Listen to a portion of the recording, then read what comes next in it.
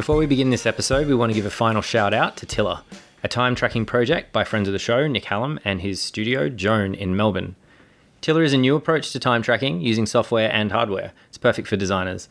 The Kickstarter finishes on October the 20th, 2017, so there's still a short amount of time to get involved.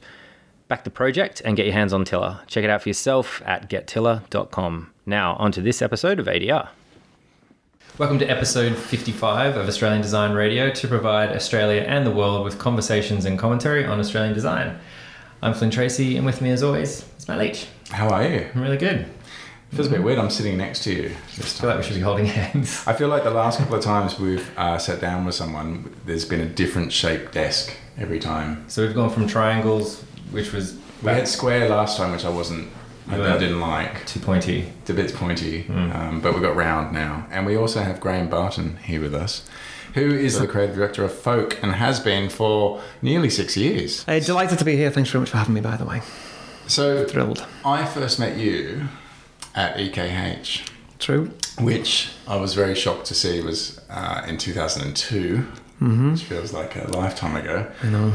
But that I remember that period, and that period seemed to be such an exciting period because you still had the three founders there. So Miriam, Anna, and Alison were still all there, and it was before it got sold to the branding house. But you were there for that whole period, weren't you?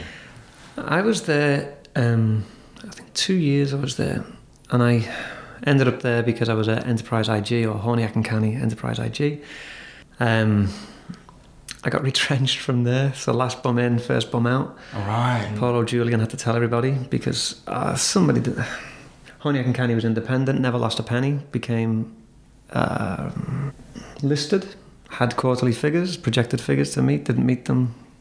A number of us got tapped on the shoulder, so Paul Julian had to do all their dirty work. So then I had to look for a job, and bumped into EKH. Was delighted to start there, and yeah, it was an interesting. There was Anna Amont, Miriam Kinney, Alison Hewlett, who while I was there, I did Alison's 50th birthday invite, so they were all I suppose late 40s or thereabouts, and I was early 30s back then.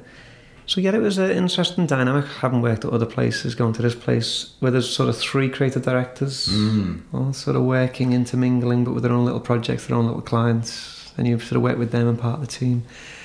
Because it kind of grew organically, didn't it? I think Miriam and I think it was Anna first, and then Miriam, and then Alison. I think they just worked next to each other in the same room or something, and then started doing stuff together. That was what I sort of gleaned from the whole situation. And there was a sense also that even when I started, that they were beginning to think about their exit strategy. Right. And so for me, then I'm thinking, what does that mean? And just got here. And it was funny, actually, there was a day where... That's alarm bells, yeah. Yeah, it was a little bit like that. Then another great designer, Karen Van Esveld, who was with me at Horniak and Canny. I was with her. She was there first. She ended up joining EKH, which was great. And then I got told one day by Alison, Karen's great. She said she might be our new creative director because she offered to be. And I'm like, hang on. Can I offer? So that was a little lesson of, if you want something, just say it out loud. Don't just sit there, waiting for people to tell you great or not. So yeah, and then exits started to happen. So they were obviously in conversation with the branding house, who were up in North Sydney somewhere. Yeah. And literally the space in Baronia Street was knocked through into the next space in Baronia Street, like the wall that was there went. Here's your new studio. And that's what happened. And it was all a bit like two schools merging. It was like, like the boy and girl dance kind of thing. A bit odd, but it was great. It was all very vital. You meet new people, and then you got to sort of stump up again, and you just see yourself and your work afresh because you got these new kids in the class, sort of not judging you, but just getting to know you. So yeah, that was an interesting time. 2 years went by, and I think I went from there, I think, to the Partners in Sydney. The Partners had an office in Sydney for a couple of years, and I got wind of that and was like, yes please. So so yeah, just did the 2 years, but it was great work. It's just great working with different people. Wherever you go, there's stuff to be learned. So it was great working with them. But you do generally stay at places for quite a long time, because you were at Principles for 7 years. Which is a decent. I mean, maybe that doesn't seem too long, but it seems like a long period in the kind of industry that we're in. Yeah, it was, and as mentioned, it was probably a year or two too long. They'd got so Simon Wright, the creative director now at ECD there, I was doing my thing as design director with another design director. And maybe my feet were itchier than I realised, where I was maybe, I don't know, questioning stuff, or they were questioning me, and it was like, no, this is going to work, because I was so pleased to start there 7 years early, because it was when the partners wound up in Sydney, they courted, and Principles and partners courted each other, so they took their clients to Principles. Principles were more of a advertising strat type of place, but ones that then have that design branding offer. So the partners brought that to them. So after the partners, then somewhere else, then ended up back at Principles. I think so it's sort of like partners, Principles. It could be great. So I interviewed at Principles a year before I got the job. So that time they took on Marcus Louis, I think. And then 10 months later, they rang me up and said, so I re-interviewed and took the job. He left as creative director. I started as design director, and they said with a view to maybe who knows what in the future. What's the difference between a creative director and a design director? Just, I don't know. Pay scale. Well, you kind of do, yeah, a little bit of that. But maybe it was a recognition on their part, which ended up being quite wise, to be fair. So, and as ambitious and determined as I was, and I was, so there was no one above me on the creative side, so it was great for me, and didn't know what I was doing, but I was trying to do it. I was trying to do what I didn't know what I was doing as well as I could, and it was a good learning curve, great place to be. Then they interviewed for creative directors, and it was like, this is going to be interesting. So there was myself and John Kwiaczynski at the time, was with the DD. We interviewed a couple of people who wasn't enough daylight between the potential new CDs and us. And we sort of told the bosses that, Tom and Wade.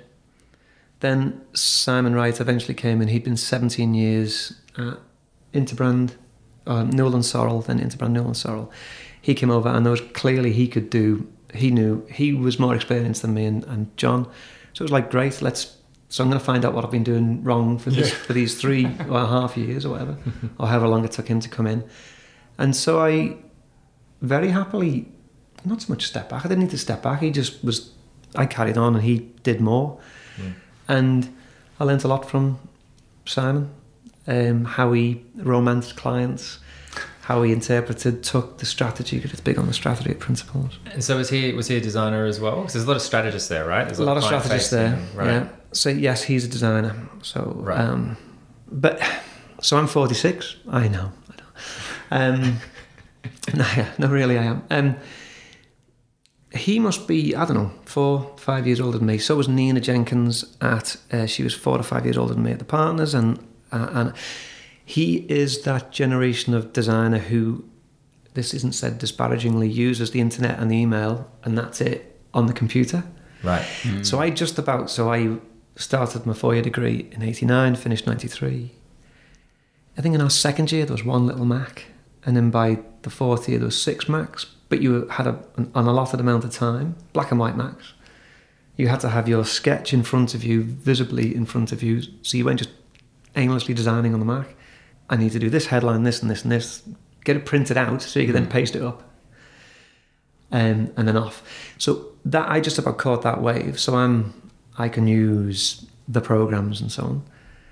But Simon and Nina, and just a couple of years ahead of me, either chose not to or did their whole career not doing that. Yeah. So there's a bit of a shift. We had a phone conversation before this about creative directors and the shift. So traditionally all the ones I had sort of above me, either 5 or 10 years ahead of me while I was designing, were just walking, talking, flicking through a book. What about this? What about that? Yeah. Just reference. Throwing ideas, yeah. And then designers would do it.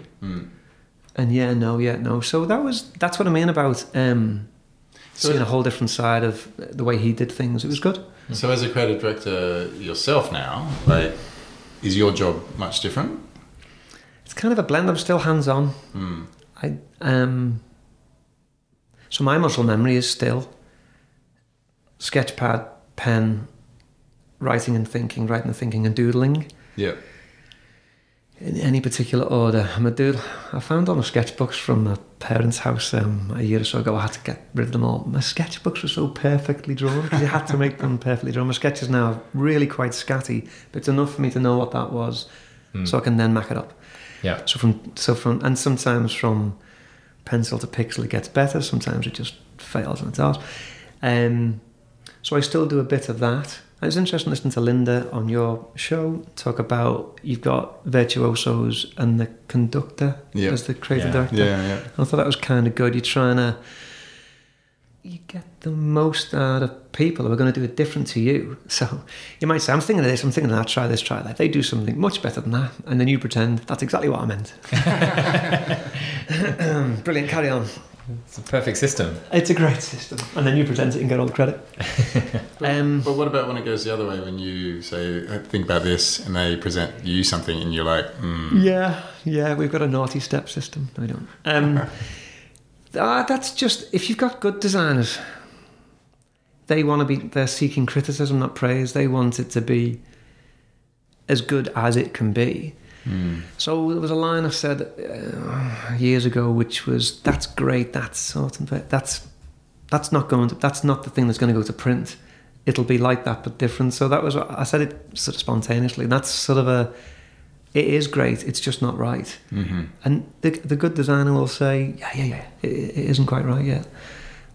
And so you might say, do this. The big catchphrase at the minute in the studio is do less. Like do less than like the poster thing, to preempt that a bit, but was just do it quieter.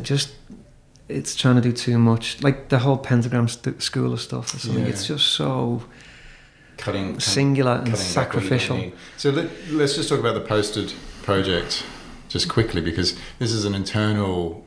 Yeah. And relates back to EKH actually. Oh, does it? Okay, so it's an internal exercise where you'll try and cover, and is it every week? Once a month. Once a month, okay. So it used to be every week. Well, hang on, let's get the top level of what we're talking about first. So what's the posted project? So, do you want me to explain? I want Graham to explain. I want to explain. Because you're prepared. All right, Matt's prepared, so let's give Matt a crack. Okay. Fine, no, Graham can do it. If I must. So, EKH, 100 years ago, EKH are part of a parent group called Issues and Images. Cornwell in Melbourne were also part of that. And they said one day, Issues and Images have said what we're going to do, we're all going to do, us and Cornwell are going to do, if something happens in a calendar month, we'll do a poster for it. And at the end, and we'll do that each month for the 12 months. At the end of that, we'll have a book or something, which they did. They called that project Issues and Images because it was about things that happen, like bushfires at Christmas or whatever. Do a poster for that. The project was, so for the past... Well, since then, I've been thinking, I want to do that again. It's just great, wax on, wax off sort of side project thinking. How can you do something really singular? We've always been too busy, or it hasn't been the right time. So at the end of last year, I said to the designers and Michael, the boss, let's do this. Let's do, if something happens in the calendar year, we do a poster for it. And I did a presentation upstairs, top deck, to the whole company and a bit of a show and tell thing. And I did a presentation of what I believe is what's a good poster. And I showed, so the Jonah Lomu poster when he died, the silver fern with one of the leaves falling off, so it looked like a tear. Right. So that was that poster. That was a gorgeous poster. Cool. So I did I sort of showed these. We're going to do that this year. If something happens, we're going to do it. Do we have a style? Are they all going to be red, black and white? Are they all going to be illustrative? We didn't know at the time, but the first one was quite important because it informed the second one. So they all ended up just being painfully simple. So the rules were, it has to be a news item that would be on the first couple of pages of the telly. Mm-hmm. It can't be some buried deep, but this happened yet, but nobody knows it happened. So so Brangelina splitting up, that was one of them. Yeah. The very first one we did was the Force Awakens, Star Wars, reawakening of the whole franchise with the BB-8 poster. So we talk about something that happened, sometimes more than one. And what eventuated was 2016 ended up being sort of lots of things happened in 2016. It was a busy year, which we didn't know in November 2015. It's all your fault. It kind of could be, yeah. It's slightly awful because you're kind of like, you're sort of half waiting for things to happen, and then there's something awful. You're coming to work like really excited because somebody died again. Prince died. I've got a great Surely idea for not. this. Surely not. Awful. It's awful. So we set ourselves a project and it was called Posted because the idea was we do them, we post them, and it's a poster. Get in. And it was fun. Like it. I want them all to look like they took 2 minutes each. Only the census one took 2 minutes. The rest of them were really enjoyably painstaking. Like the Paris floods one, I drew it in my pad. I could do the Eiffel Tower upside down, right? Because it's flooded. Took ages to do that. It never looked good.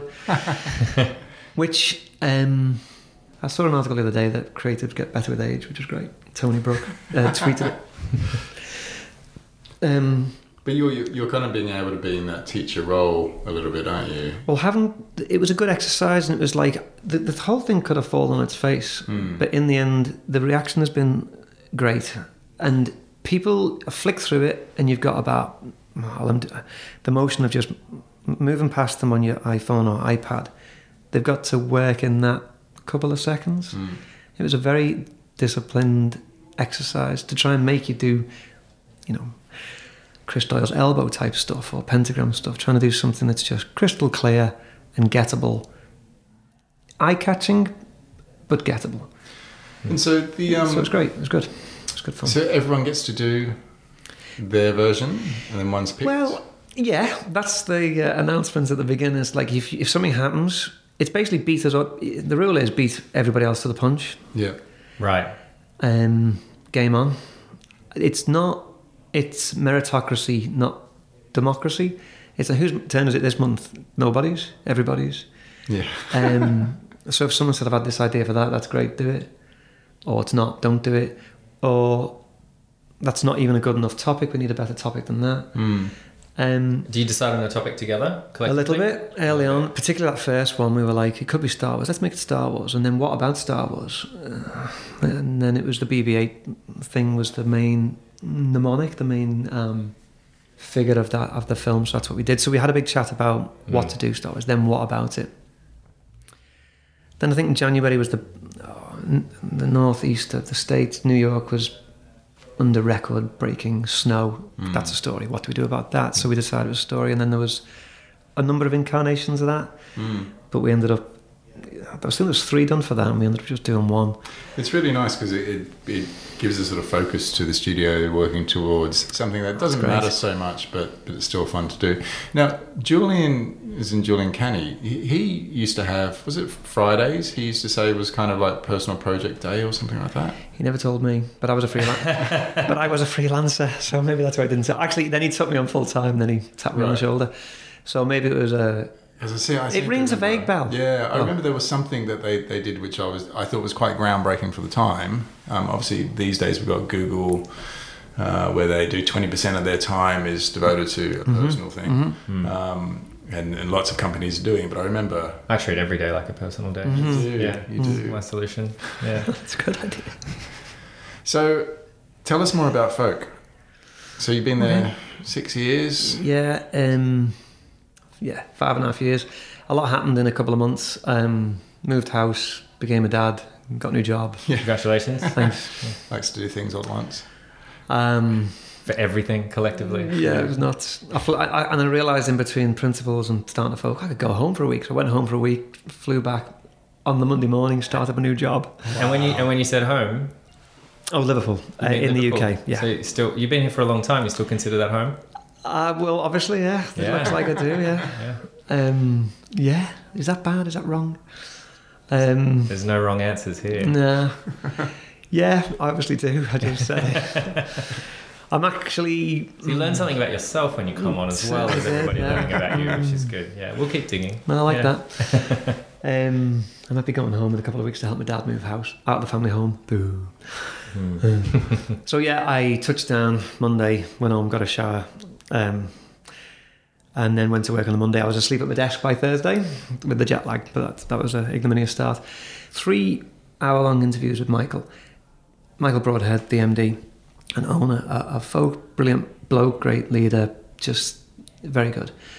The outgoing CD said to me, who I knew from freelancing at Haywood years ago, said Michael's very good, very active, like super energy. I think there might be 3 of Michael, 2 of which is sleeping at any time. All right. He's great. So in the interviews I realised that he was brilliant. There's a real ambition at their place to do. Like I was at the interview saying, I need to be in a building where we're doing brand identity. That's how and where I can be the most useful. Because that's what I've done pretty much forever. The other thing about Folk is Michael, and so this is 5-6 years ago, and for years before that, he had a genuine digital offer. So places like Principles and others, not as any slight, you got brand houses, and then when companies would say, "Do you do web?" Yeah. They didn't. They'd phone a partner and throw it over the wall and do something. That's fine. Yeah. And the same, digital places didn't do branding. So the race for the past 5 years is branding houses hiring digi guys and digital houses hiring brand. That's been the race in the last few years. And now it's just, everyone's just about amphibian again, I think now. Not again, for the first time. But Michael had these proper dark arts coders who worked on PCs. I've never seen a PC. So that's they're long in the tooth on both the communications brand side of things and the digi side of thing, which was another thing for me. So Michael made it attractive, the ability they had there. It was also going to possibly future-proof long in the tooth me to try and expose myself and maybe even learn some new tricks on the digital side of stuff, which is just hadn't been in my vision, never even periphery at Principles or Partners or Horniacs or anywhere else. It was just I had no idea how things ended up behind glass, on the internet there. So that's been I've enjoyed that. So are you doing more of that kind of work? Yeah, so for the first couple of years I was like, we'd get wireframers in, I'd be going, I do not feel legitimised to pass comment on this. Michael did, and other people who do, are full-time at our place, we've got people for whom it is their meet and drink, that's what they do. So I'd sort of stand back. A year or two ago, we have an end-of-year reflections and ambitions, reflections on the year gone and hopes and dreams for the next year. It's a good little chat we have. And I was right, next year, this was a couple of years ago, I'm going to start voicing my opinion about the digital stuff, like the wireframes, because previously I'd see stuff and go, the back of my head would be, this looks ordinary. What does it? What everybody else? So it's like, right, I've been here a couple of years now, and I'm more than happy. This was a decision I made when I first joined Folk, which was back of the head rules. Let the back of your head do the talking. Mm-hmm. I've not read Blink by Malcolm Gladwell, but I understand that the premise is the back of your head's right and the front of your head talks you out of it. Right. Yes. So it's like, right, you're at a new place, you can be pretty much who you want to be. And I was thinking, Michael's brilliant, my colleagues are brilliant. We're doing a naming project, we're doing this. I'd say, I think we should do this, then that. Great, let's do it. Or, no, isn't that a lot of rubbish? Okay, great, let's do it differently, but at least say it. So I made a decision a couple of years ago so in terms of learning the digital stuff and doing the digital stuff, yes, I'm getting a lot more, I'm just getting into it now and sort of being prepared to say, could that be, why is that? And they'll either say, oh, it could move, or no, Graham, there's a reason that's there. Oh, okay, so it's great. I'm looking stupid in public far more, which is in the studio far more, which is a learning process. So it's great. It's a little bit like your 5, 6, 7 year older sort of creative directors before who maybe couldn't work the tools like possibly. you could. Possibly. Like we went, myself and Andrew, who was a digital designer at our place, has since gone to us too. Went to one of the marvellous Agda talks, which was Sons & Co. a couple of years ago. Yeah. And Tim Keller said, because he's not that across the coding, he's got this naivety to his designing, where if he knows the coding, it holds him back. Yeah. And I've heard, there's an old television program called Songbook, where some curly-haired chap would talk to songwriters like Midge Ure and whoever, and they'd say naivety is a massive part of the creative process. You just don't know what you're doing, so you do it. The more you know, the harder it is. So yeah, it's a little bit liberating to sort of go, why can't we just do that? And I just find a lot of it's a bit of a homogenization of web design. Like 90% of them is just a big banner, photograph, usually tinted or blurred, so you can read the headline out of it. 3 circles and headlines, and it's just, oh, come on. So that's a bit of a thing for me at the moment. That's doing me nothing, and for all of us. And I think it's possibly that complaint is maybe a couple of years old. So yeah, it's been an interesting thing. I went to a wireframing presentation in which we were doing the brand identities. A different company, a different party were asked to do the website. And their presentation was essentially, have we got the numbers to justify doing this? Yes, we have. Have we got the quant to justify this? Yes, we have. So it was kind of computer says yes. Right. Why don't we? Well, so that's why it looked like, and it wasn't good. Yeah. Or it was mathematically correct, but you wouldn't want to interact with it. That human element. Yeah, that kind of unthinkingness. Creative expression needs to be creative expression. So I'm sort of meandering around here, but I had a conversation with Linda Dukic. Strategy needs to happen, that UX-y thing or whatever it might be called this week, service design, interaction design, super important, 100% vital, love it. In the same way that the strategy needs to be done at like the principals days and whoever else does that, and we do strategy, it needs to be, you need to define the tree you are barking up. Mm-hmm. And then bark up it, otherwise it's just design by process of elimination. Yeah. There needs to be that blend of, we talk about width at our place, so the wireframes are done with the design and the research, so there's the sort of general wedge of, right, the researchers do all that, and then it's at the right time, introduce a designer.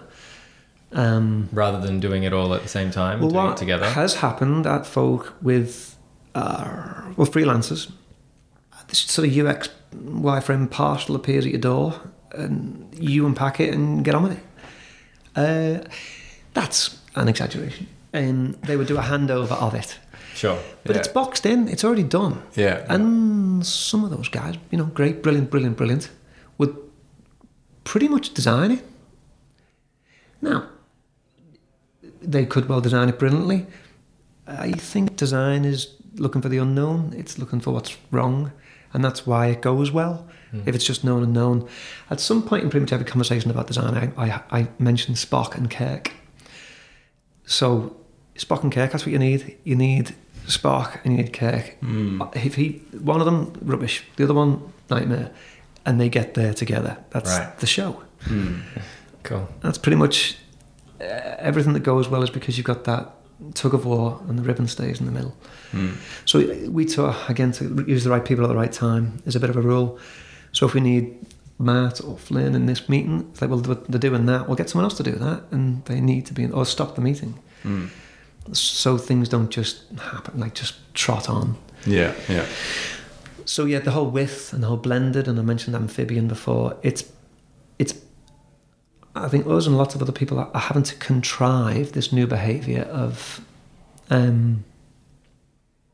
UX and design, of where there's one stop and start, and it doesn't stop and start, they blend into each other. So that's been a huge, well, for me, from zero understanding of that 6 years ago to, right, okay, we need to make this happen and contrive it until it becomes muscle memory. And I don't know, I kind of assume other people might be struggling with the same thing, but that's a big thing for us at the minute. And it makes it more enjoyable working with more people. It does, yeah. Collaborating. Do you feel that the jobs finish now? Or they just... Website-wise? Yeah, or even branding, I guess. Yeah, definitely in the identity stuff. There was a fantastic talk given by Chris McLean at the Powerhouse Museum. And he talked about it should never end, so Telstra or Re. Keep us there. We'll keep. Evolving it. That's because we've got loads of money. Most companies don't have that much. They've just gone into debt, getting you to just do that 2-month identity and your guidelines. They've got to run with it now. They can't afford a design consultancy to keep doing retainer. Whatever. Can't. Some do. There is a definitive point. Brand identity, you've got to do something that's strategically sound, creatively interesting, and handoverable and doable by a one-person team by 4 p.m. Like, you can't. That's the difference between graphic design and brand design. Graphic design is a one-off poster that someone can spend the week doing. You can't do that. Brand design's got to be, you take that. Like, you could use, well, Jason Little's Optus Identity, or the new Optus Identity. It's basically Lego bricks. That colour, that typeface, that there, pretty much got it. Louder, quieter. Yeah. So yeah, the identity job's kind of finished because you've got to give something useful to these people that have asked you to do that. Mm-hmm. The identity, the website jobs maybe less so because it's minimal viable product. A new thing I've learned in the last couple of years. And then you iterate, and keep it going. But even at that point, there's many endings, just to maybe more mini endings with the website stuff. Mm. Well, let's talk about some of the projects at Folk. Something that I think we were pretty keen to kind of chat to you about was the Jobs for New South Wales.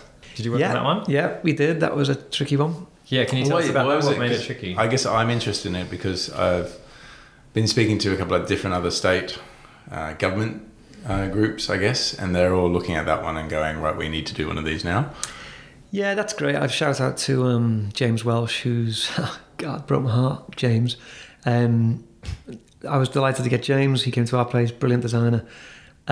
Told me 6 or 7 months in, I'm leaving. Are you? Yeah, I'm going to principals. You absolute dog. But good for principals. It'll be great for principals. It'll be great for him. And it gave us an opportunity to get a Brazilian street artist called Guy, who's awesome. Hello, Guy. So James worked on that. The reason it was tricky was because we got brought in for the briefing on Jobs for New South Wales. Well, basically the paint was still either not on the walls or still drying for them. Right. Those guys were told, you and him. All go over there. These are your new job titles. Have you got cards? Nope. You're doing this. That's your mission. It's basically they're looking for future, what the future employment options will be for New South Wales and potentially for the world, I guess. Creation of new jobs, not necessarily sustaining clean jobs, I think I remember them talking about. So not necessarily abattoirs was the example they gave of like, we need this, that, and the other. It was more, no, it needs to be, it's New World Order, we need to get 21st century about it. So they were tasked with that. There's got to be some irony in that, right? That they were just suddenly kind of pulled in and, hey, here's your new job and your job is to get jobs. It was, and they were briefing us slightly wide-eyed. Okay. And so in our, with the research, the strategy to find out the knowns, we talked to 6 or 7, maybe more, different people as CEO. All sort of fantastic people in their own right. David Thodey was one of the guys, previous CEO of Telstra. But they all had a slightly different, they were all betting in themselves. So we managed to get a brief, we managed to play back, this is the brief, and they all said yes. Then we did some identities. And basically bold was it was almost like a one-word idea. And I was like struggling, it's got to be bold and something. So we went back with bold stuff and they went, yeah. By this time, 2 months had gone by. Wow. And they said, oh, well, actually our remit has changed. Oh, okay. So they briefed us when they were maybe 2 or 3 weeks old. Then 2 or 3 months old, their own remit and job description goals and all that had sort of matured, obviously. That's what happens. So that's what led to... So the first one was quite brutal. The first couple of ideas we did was just very bold and just, we're going to do this. And then it was more about... It was about permanent jobs. The first time they told us permanent jobs. Then it was more... it can be transient jobs, projects. One of the examples they gave that Fox Studios might have a film that's going to last 18 months. That will employ 3,000 people for 18 months. That's a new job. That's what they're... So that was the ideas with the circles coming, going, disappearing. So that was right, the identity is kind of like almost a semi-abstract kind of top-level view of the map of New South Wales. And there's kind of different colours and different kind of... Circles, so little ones, little ones getting bigger, So this idea of job creation over time, over geography, sort of coming and going. So so this transient nature really changed the brief. The fact that it's not necessarily just permanent jobs, this sort of here to stay. So that led to that more dynamic identity. And it did make them look, so their board, they were backed by government, but the board was mostly from private industry, so like some from Atlassian, some from Telstra and so on. So it had to have that kind of startup feel to it as well. So it was a great brief. It was kind of interesting. So it couldn't just look too government, and they had to be seen to be courting kind of the James Dysons of this world. So James Dyson needed to see themselves in that enterprise and kind of go, yeah, they look good. Oh, and the government, so they've got the money. Yeah. So it had to be that balance. It's an interesting one because, I mean, I guess I'm looking at quite a bit of that kind of future work kind of thing now, I guess. Mm-hmm. Do you think designers, as we currently know, do they have a future job? Or is it more, like you said, transient? So almost like the kind of production. It's like everyone comes in for the production of the movie and then everyone's back off to do something else. I'm going to say yes, but I don't really know why. I think, 10 years ago there was a job doing Flash. Yes. And now it's whatever it is now. So I think it'll be the same but different. You still need people to find stuff out, and you'll still need people to give that a creative expression. So it needs to look like something. It needs to grab the eye and or the ear, not necessarily in that order. So things still need to... Good ideas still need to reach people, need to engage people and get noticed. So there'll be people that come up with the ideas and people that need to put it in the shop window. So is that where Agda maybe needs to evolve slightly to not be so focused on graphic design, but more ideas? Big topic. I've just dropped you in there, haven't I? Big topic, that. On them little green forms that you fill in when you touch down in the UK or whatever, and it says occupation. Yes. Oh yeah. I'd hate to see all mine and it's a good question. together because they'd all be totally different. Yeah. Professional What flyer. did I put last time? I got into the country last time. I put something down. Yeah. I still slightly very bloody-mindedly put graphic designer.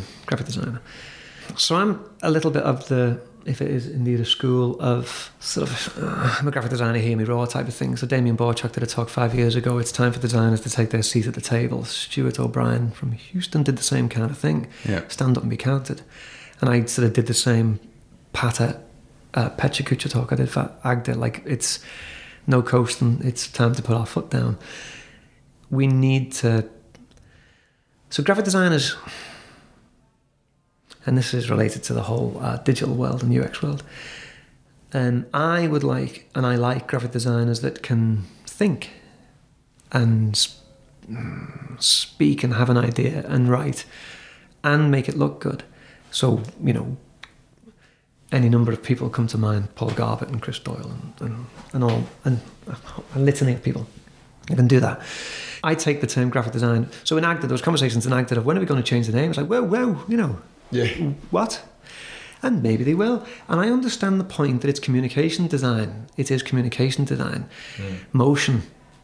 So sorry, did you say that there was conversations about changing the name? It was has been mentioned. forever. It didn't quite become a conversation, but it was it sort of keeps waiting in the wings. It hasn't made the table, but it's a mix of metaphors. I think I remember at one point there was a special committee set up on the national committee About the name. about to think about whether we should be called graphic designers or And it whether we should be doesn't called... really matter. That's kind of what I think. Except it really matters. No, it doesn't really. Because I want to be a thinking graphic designer. And I don't want that to sort of slip into a oxymoron. So it's a cross-reference, not so much backtrack. So we had a freelance UXer at our place at Folk, and I said, "Hi, I'm Graham," and she said whatever her name was, and she said, "Oh, you're one of the visual designers," and I'm no, but yeah, I didn't. God, that does my nut in. Yeah, that's like it's basically a cosmetic artist. On the ground floor at David Jones. Like calling an architect and like an interior designer. Basically, or a stylist we've finished. Yeah. Come and paint the walls. Sure. You can, So again, the people that the great and the good that you've had on this program, they're not just going to get wheeled in at the end. And Andy Hoynes on the client saying, "No, don't do that product. Do this and do it this way and target." Good for you, Andy. Like that's where we should be. So you had that whole visual design thing, and it's catching on. And, you know, I'd say I'm fighting a losing battle. The battle's well and truly over. This whole thing, so when I first joined Folk, we had UX consultants. Now we've got UX designers. I'm like, but that's what they're called. Which has meant we've had to now have, visual designers. No, we just call them designers, but you can't. So that ship has sailed. But I also don't want to give graphic designers an excuse to just be visual designers. Yeah. No. Don't just be colouring in. Why have you done that? Oh. Now, I've worked with some graphic designers who just are brilliant at making stuff look good. And that's what they want to do. So I'm not judging them. They make stuff look better than I do. They just can do it. It goes well, works well for them. So the graphic design thing for me is, I think graphic designers, yes, we can write. Yes, we can strategize. Yes, we can make stuff look good. Yes, we can come up with whole systems that are hand overable and have got legs.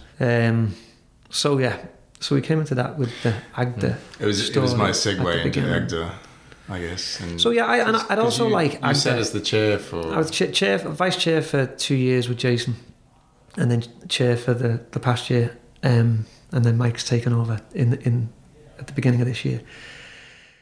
So I was very much wanting to champion graphic design. I thought that was, if we call the Australian Graphic Design Association, I thought that's pretty much our job description, was to champion graphic design and all its mates.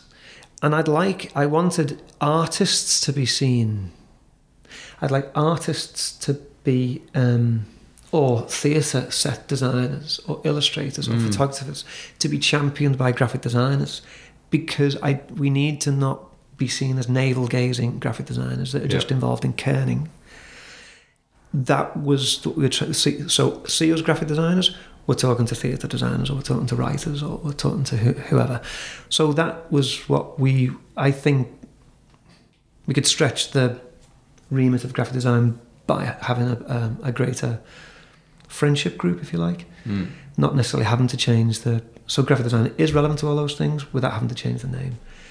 That was where I was at. But ultimately, as long as people are feeling involved, getting inspired, I love Agda. So I was 7 years in London and went to D&AD events. Loved it, because I was not from London, went to events, and suddenly you feel like you're part of it. You'd bump into you and say hello. 3 months later, I'd see you again. So, you're a slightly scared, excited 23-year-old in London. D&AD was brilliant for that. And you get inspired every couple of months. Yeah. So as soon as I came to Sydney, I just went to Agda events to do the same thing. I got to know, yourself and meet other people. So it's been great for me as a punter, and it was even better for me being on the council, meeting on a monthly basis, and sometimes in between with an event with just brilliant people, to be honest. I think I got more out of it than they got out of me. It was a treat to be involved with the whole thing. We've talked once before. You got described to me as the working man's designer. Give it to Graham, he'll get it done. Okay. Slowly. And then when I brought that up with you, we had a conversation a little bit about ego and design and about the importance of it, but also more about you and I guess how you feel about it. Because in some ways you feel a bit awkward with doing things like this or speaking. Oh yeah, this is not normal, but it's nice having a chat. So I read a book, I read a book about 10 years ago called Yes Man, Danny Wallace. Brilliant book. He also wrote a book called Join Me. It's got nothing to do with it, except it's a great book. So Yes Man is a journo. He's a funny bloke in the UK, and he decided to say yes to everything for a year and documented it. And it did get turned into the Jim Carrey film, which was wholly different. Yes. So Jason would say, do you want to do this is before being on the council. Yeah. Do you want to do the Agda blog for a week? Yeah. What on earth am I doing?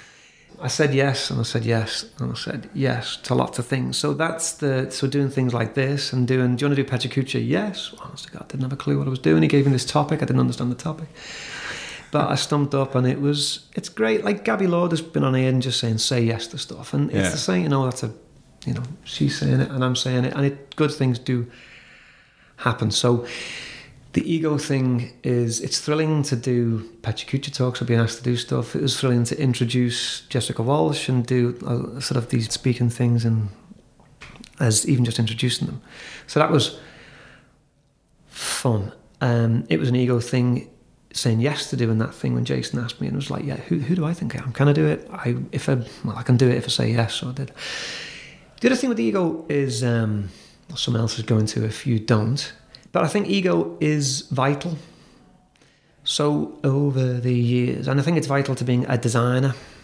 So I mumble to myself, anyone who's prepared to listen, about you need the right amount of ego. So too much, bad. But too little, bad. You need just the right amount. But that's kind of hard to pin down. So too much bad is because you just do stuff, you don't listen, you don't listen to anyone, and bad stuff happens. But too little, particularly as a designer, and maybe as anything else. I've been in rooms with designers where there's a conversation of ideas, and you see them, their eyebrows go up, so they've had an idea, and then they don't say it. And you're like, you've got to be prepared to look stupid in public and back yourself, basically. And that's the Stuart O'Brien thing, was back yourself. Go with it, like have an opinion, and then tap the table and tell the boardroom. Yeah. I think that's not the right way to do it. All eyes on you. Again, that's where the back of the head thing comes from. So just the right amount, maybe back of the head, I'm thinking this, so I'm saying it, but leave room to sort of be, if someone else says something better, go with that as well.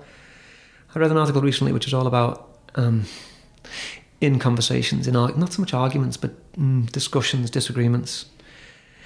The article was saying that often in disagreements, when the other person's talking, when someone's talking, the person that's not talking is merely reloading. Yeah. I thought that was brilliant. Yeah. Absolutely awesome. That's a great way to put it. Yeah. Nothing. Waiting for their time to talk. Absolutely brilliant. Yeah. Nothing productive will come from that chat. Yeah. So he was talking about advocacy and inquiry. So while your opinion is this, you're saying that, yes, it is, yes, and then you advocate your own opinion, but inquire into theirs, advocate your own opinion, inquire into theirs, and that's kind of the right amount of ego. You're very much aware of what you're thinking and tabling it, but willing to hear someone else. So I suppose the too little, you don't say your own, too much, you don't listen to theirs. So the right amount. Again, Spock and Kirk. Spock and Kirk. That's a pretty good place to leave it, I think. On that, thank you so much, Graham, for coming in. Absolute pleasure. Thanks for having me. Finding the place. And I found the place eventually. You've got a brand new website. I have. That's been fun. So kickstarted by in a conversation with Rob Duncan of Mucho and Y.Design, invited by him a month or two ago to become a contributor to Y.Design, which I'm over the moon about. Love that site. So I'll be doing a post anytime now. But when you become a contributor, your name goes on the list. You click on the name, it goes to a website. So I need a website. Forced myself to do a website. And it's been, again, a little bit like training, doing it for myself. It's been very relevant for my job at Folk, sort of doing it. You only learn by doing. So it's been fun. So it's a little bit of a retrospective of my work since '93. There's a logo on there which I did just before I graduated. Right. Perfect. What's the address? It'll be, because it isn't just yet, but it's Graham Barton, grahambarton.com.au. Great. And we'll link that in the show notes as well. And Thank you. You're on Twitter as well, aren't you? I am. And that is? RG Barton, I think. Something like that. We'll dig it up. We'll dig that up too. Yeah. Yeah. How often do you tweet it yourself? Yeah. Right? Yeah. Hardly ever. Matt, and where can people find you? Instagram, Matt_Leach. Cool. Perfect. And you can find me on everything at Flynn Tracy. And you can find this show and more at ausdesignradio.com. And you can follow the show on Twitter, Instagram, and SoundCloud at AUS Design Radio. Thanks, Graham. Thank you. Thank you.